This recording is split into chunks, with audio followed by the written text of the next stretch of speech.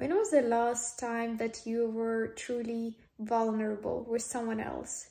When was the last time that you opened up about something that you are insecure or not confident about?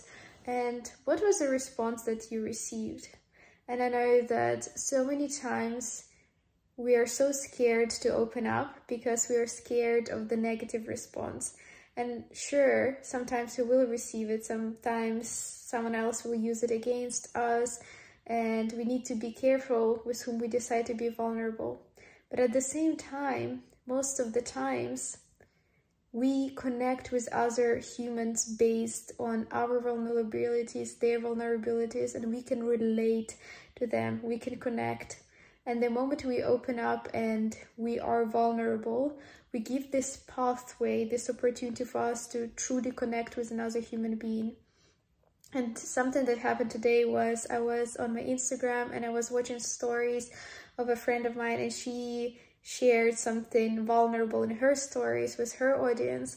And I immediately felt this urge to reply, to encourage her and to give her some kind of words of support.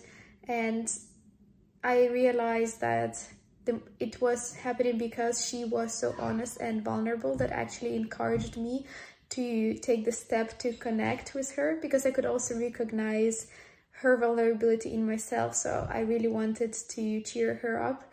And at the same time, once you open up and you're vulnerable, usually you'll receive so many encouraging messages and truly connect with other people. So that's why with this podcast episode, I wanted to remind us that we're all human beings. We all have our insecurities. We all have bad days. And the moment we are speaking up about them vulnerably, honestly, the majority of people will respond so positively and come and help you and connect with you and be there to encourage you. And I think this is just something so beautiful about us humans, that we can truly feel other people's emotions and we truly can sense when they're vulnerable and not just saying something for the sake of saying it or getting attention. And that gives us this beautiful pathway to connect. So I encourage you to ask yourself, when was the last time that I was vulnerable?